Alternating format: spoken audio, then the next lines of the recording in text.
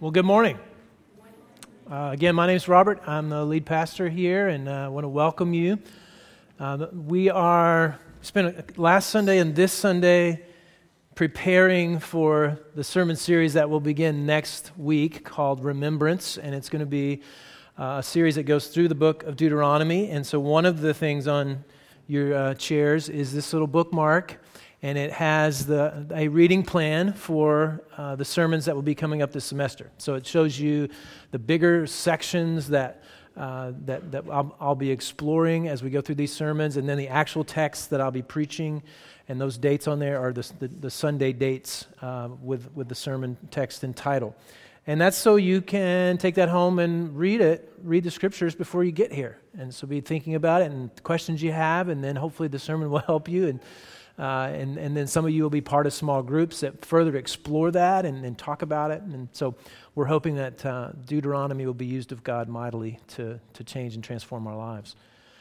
So last week we began to look at Moses' life, and the way that I framed these stories was that we were looking at Moses' spiritual awakening. And what a spiritual awakening is going from having no relationship with God to having a living relationship with God. And this is what happens to Moses. When Moses meets God at the burning bush, he goes from having no relationship with God to having a relationship with God. And we said last week a couple of things that Moses becomes aware of, that every human being has to become aware of in order to have a spiritual awakening, is the nature of God and the nature of themselves. These two things are what I sometimes call a precondition to understand our need for a rescue from God. And so Moses at the burning bush comes to understand that God is holy. It's not the only thing that he comes to understand, but it's one of the things. We hear God say to him at the burning bush and back in chapter 3 that he should take his shoes off because he's on holy ground. And so Moses understands, wow, God is holy, he's separate, he's other, he's perfect, and I'm not. I'm a sinner. I'm separate.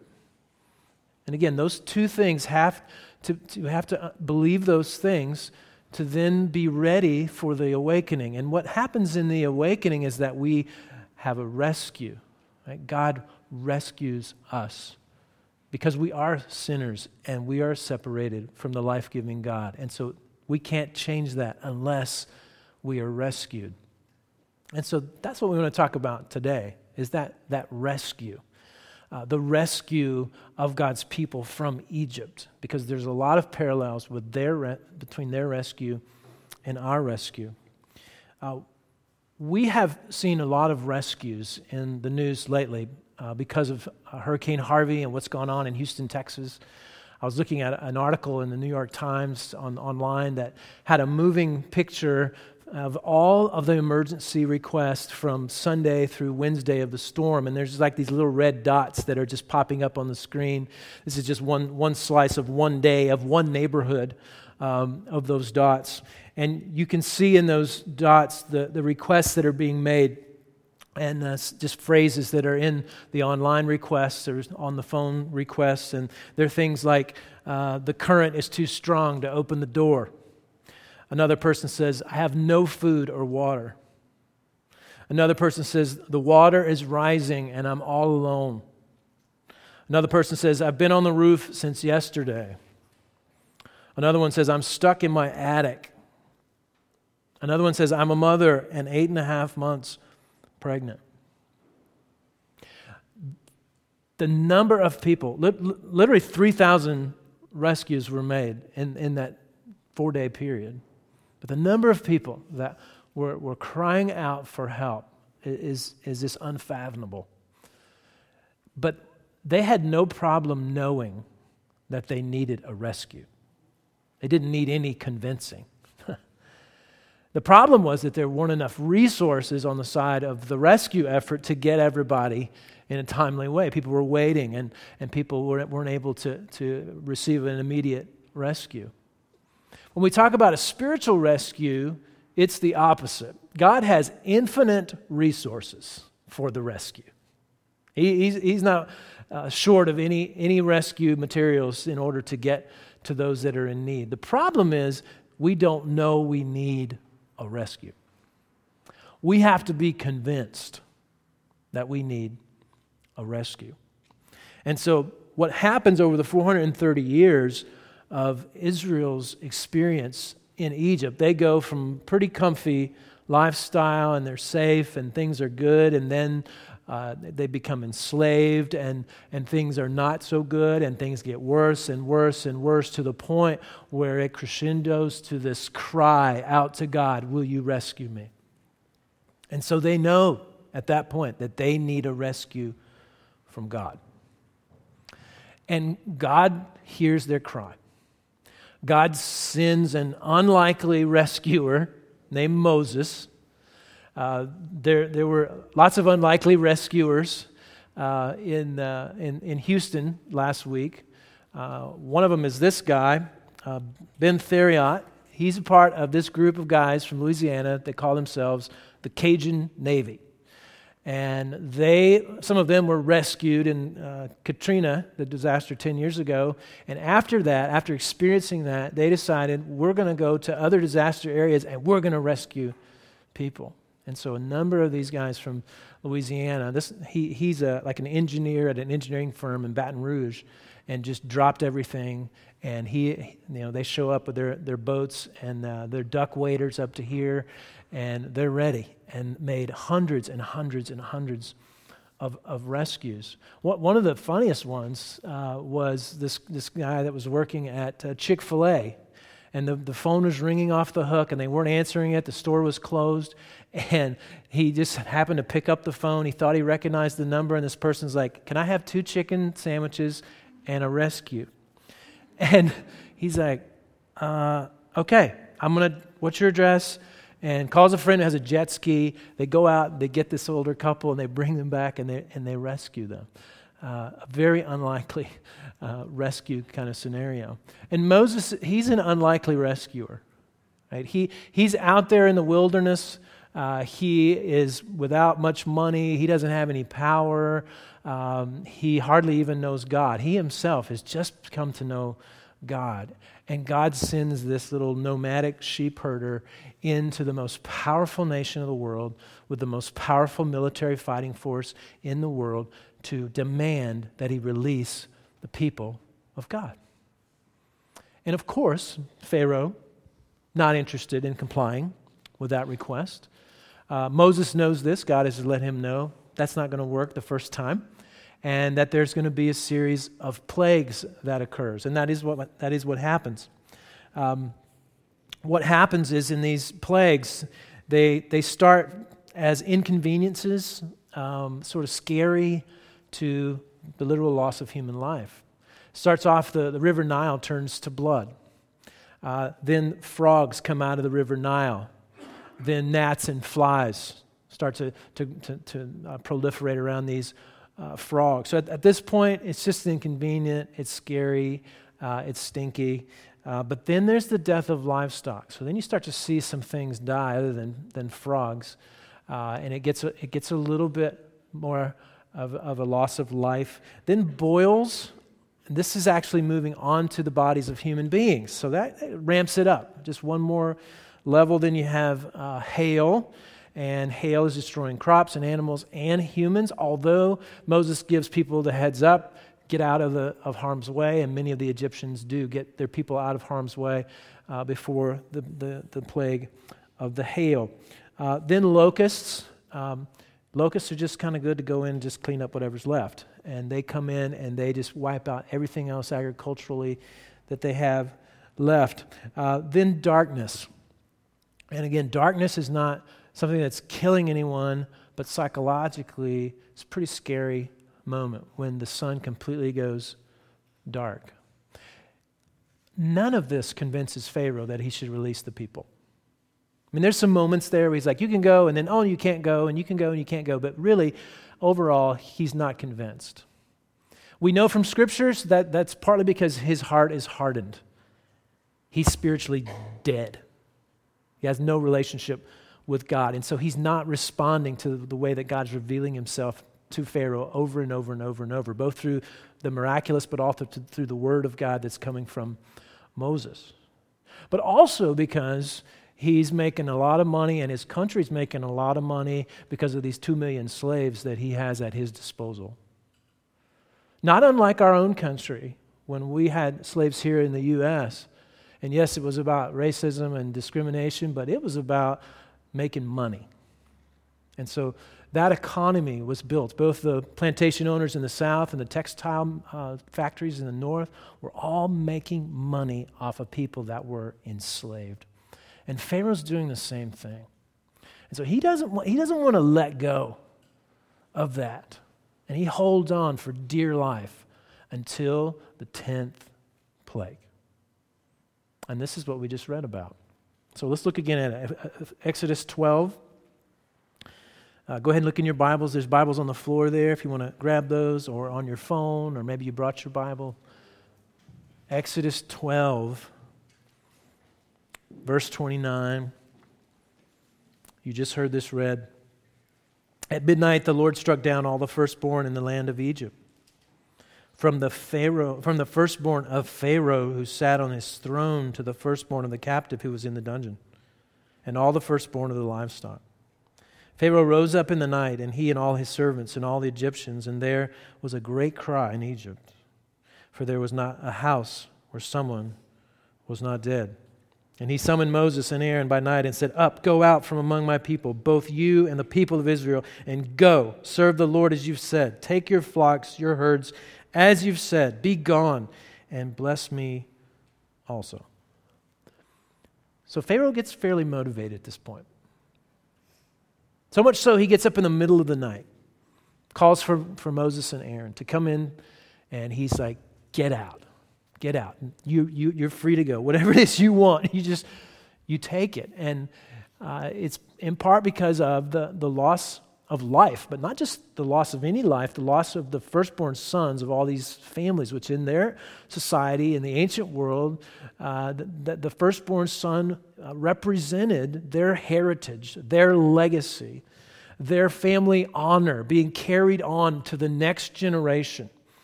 And so for this sort of this very honored person in each of these families to go down was a huge deal. But not just that, Pharaoh's own son was killed that night. And Pharaoh was thought to be a god himself, that he was divine, which meant, of course, his firstborn son was also divine. And here, God had shown his power over the mighty divine Pharaoh and his son. Literally, all of these plagues somehow correspond with an Egyptian deity. He's showing the people of Egypt and the people of Israel that he has power over any of those gods and goddesses in the pantheon of the Egyptians. Take, for instance, the Nile, right? Nile turns to blood. The Nile was thought to be a god. The darkness of the sun. The sun was thought to be a god. And the God of Israel is showing the Egyptians and the Israelites, I am God. I am the one true God. And so this motivates Pharaoh to release them, and partly because he's not so sure his people is even going to exist, right? It says in verse 33, the Egyptians were urgent with the people to send them out of the land in haste, for they said, we shall all be dead. So the people took their dough before it was leavened, their kneading bowls being bound up in their cloaks and on their shoulders. And the people of Israel had also done as Moses told them, for they had asked the Egyptians for silver and gold jewelry and for clothing. And the Lord had given the people favor in the sight of the Egyptians, so that they let them have what they asked. Thus they plundered the Egyptians. So if you were with us last week, this is what God said would happen. He said, I'm going to plunder the Egyptians. He was using the language of war. He was saying, I'm going to go to war against the pantheon of the Egyptians, and I am going to have victory, and I'm going to plunder the Egyptians.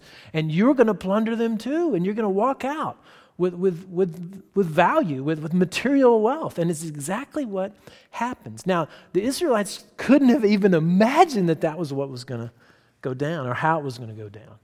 That God would do all the fighting for them, and then they would merely have to take the plunder from God's victory. So verse 37, they journey out of Egypt from Ramesses to Succoth, about 600,000 men on foot, besides women and children. I know when you hear that, you think, well, why do they only count the men and the women don't get counted? And the reason is because they're counting military fighting men. How many soldiers do we have to go to war? Right? If you go to the book of Numbers, you can see they're counting how many people do we have that we are going to go to war with. Verse 38, a mixed multitude also went up with them. That's an interesting phrase there. It lets us know that this was not just the bloodline Jews of Abraham, but it was a whole mix of people that were in the community of slaves that was there in Egypt that's coming out with God's people to become the nation of Israel. Very much livestock, flocks, herds, and they baked unleavened cakes in dough that they had brought out of Egypt, for it was not leavened because they were thrust out of Egypt and could not wait, nor had they prepared any provisions for themselves. They didn't believe God was going to do it. Even though Moses spoke the word of God to them and said, this is what's going to happen. 10th plague's going to happen. Pharaoh's going to release us, and we're going to leave this place. Get ready. They didn't believe it. They didn't believe it. They didn't think Pharaoh would ever come to a place where he would decide to release the nation of Israel. So they weren't packed. Now, we can be a bit sympathetic with this because they'd been there for 430 years. They weren't slaves that whole time, but they'd been there a long time, generation after generation, experiencing the slavery and oppression that the Pharaoh had placed upon them. But all along, God was at work. God was moving forward his plan of rescue for the people of Israel. Just like it was hard for them to believe that God was going to do it, God also knew that as time would pass, it would be hard for them to remember what God had done. And so he institutes something called the Passover so that they will remember all that God had done in the nation, for the nation of Israel to get them out of Egypt. We read about this in verse 44. So skip down a little bit, few verses. The Lord said to Moses and Aaron, this is the statute of the Passover. And then goes on explaining some of the details of that. So that first night, they're told that they are to take a lamb, to kill the lamb, bleed the lamb, take the blood of the lamb, and put it on the doorpost of their house. And that if they do that God will pass over their house and not cause the death of their firstborn son. And so it's communicating some things about the nature of God and the nature of human beings. So again, that there's this separation because of sin. That the Israelites are just as sinful as the Egyptians. And they are needing a death in the place of their most honored family member, their firstborn son. That he, the one who's going to carry the legacy, the honor of the family, he is worthy of death because of his sin. And that the only way he would be passed over, the only remedy for him on that night was the blood of this lamb. And it communicated some realities about the nature of God, the nature of human beings, and the nature of the rescue that God was performing on that night to get them out of Egypt. When Jesus first hit the scene, 1,500 years later, when there had been many a Passover meal, many a lamb that was slain, Jesus is walking around Galilee, and John the Baptist, who is his sort of opening act and has been preparing Israel for the Messiah to come.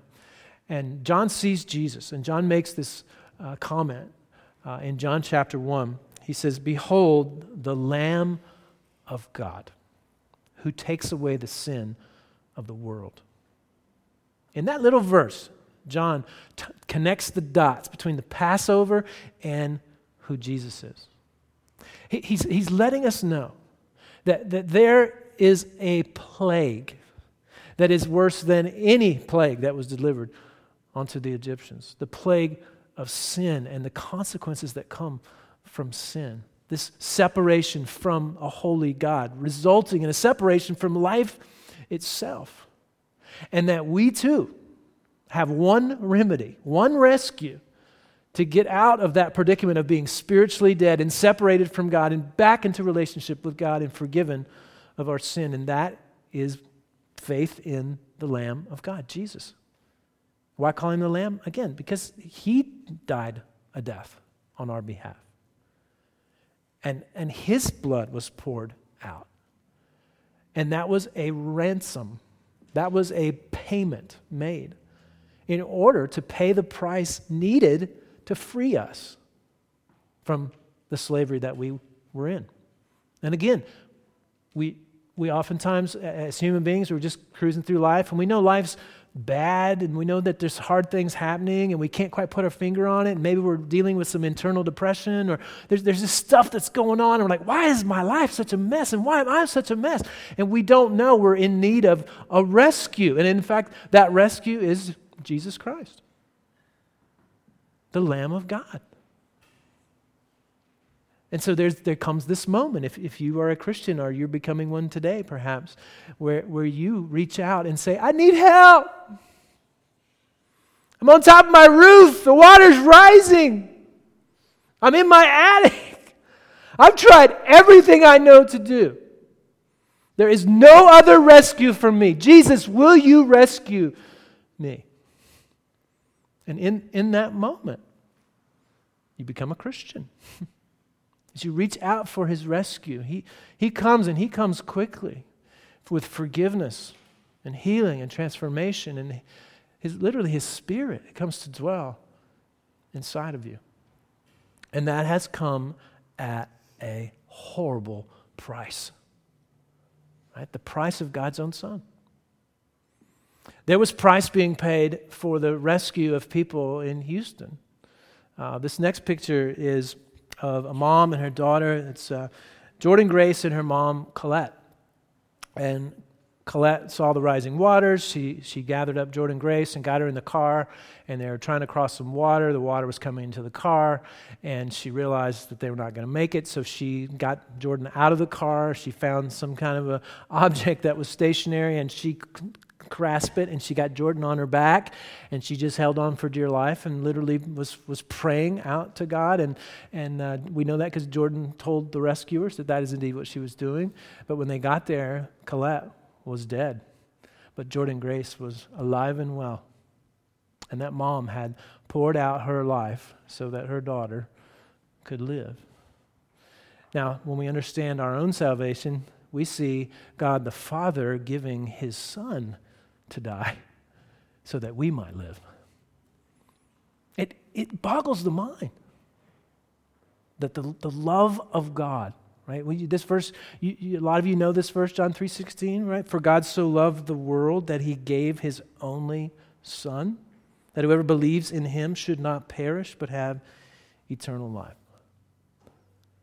We're perishing. We're perishing without the salvation given to us by the divine Son of God who died in our place. So put your faith in the Lamb. In the Lamb. For some of you, that may be this morning. It's clicking for you in this moment. You're like, oh, that's what it means to be a Christian. And I encourage you to cry out to him for a rescue this morning. Anyone who's a Christian in here knows exactly what I'm talking about. A moment or a season in life where you've finally come to the end of your rope. You've tied a knot on the end of it. The knot starts to unravel, and you're like, help, rescue me. And Jesus has infinite resources. He's not overwhelmed with the request for rescue. He has infinite resources. The Apostle Paul calls it the unsearchable riches of Christ. There's an abundance of grace and mercy that he has at his disposal to rescue us. And again, has come at a high cost to him. We remember that rescue when we come to this table. The context of when Jesus institutes the Lord's Supper is a Passover meal. He's celebrating the Passover, a Passover that had been celebrated for 1,500 years up to that moment. Many a lamb had been slain and bled, and many a meal had been shared, and many of a remembrance of the great rescue that God had made. And so in that moment of that Passover, Jesus takes bread and he blesses it, gives thanks for it. He breaks it. Everything else at that point seems like it's going like a normal Passover Seder. And then he says to his disciples, "This is my body."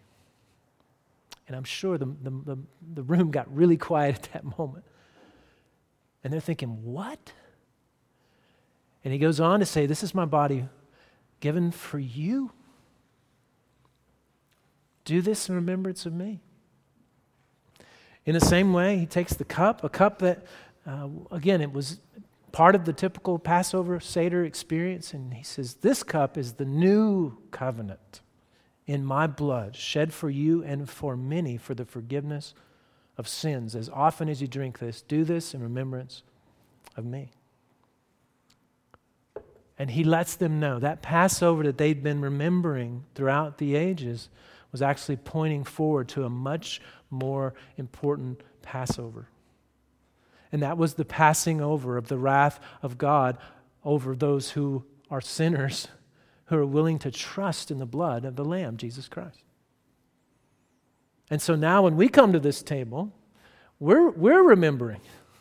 We're kicking back to think about remember the gospel, what Christ has done for us, because he knows, just like it was hard for Israel to continue to remember the significance of the Exodus, it's easy for Christians to kind of come, well, I'm moving on. I mean, I'm a Christian now, and I know the gospel thing, but I'm going to move on to whatever's next. And God's like, no. I want you to remember and remember and remember and remember. And so we look back at the Passover, our Passover, because we were under a plague and we needed a Passover. Except the plague that we were under was much greater than anything delivered on the Egyptians.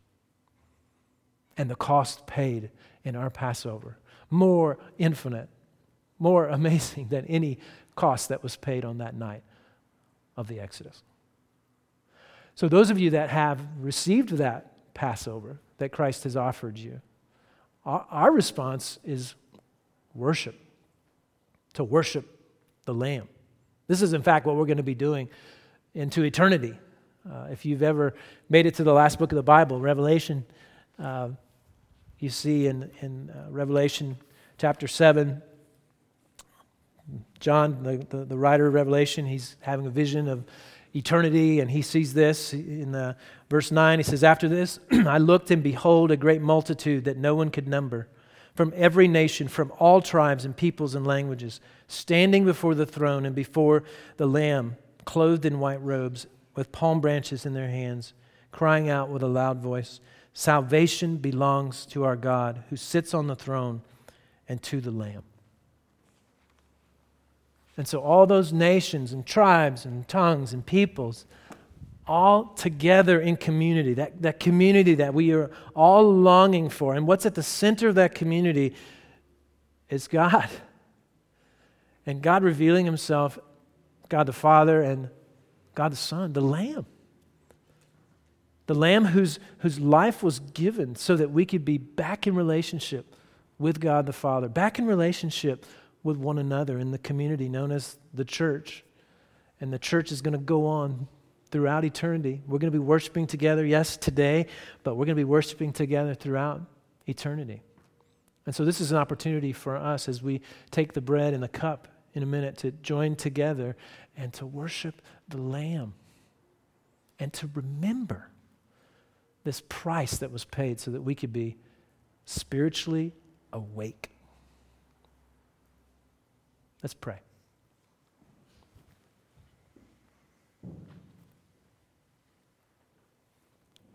God, I do pray that there would be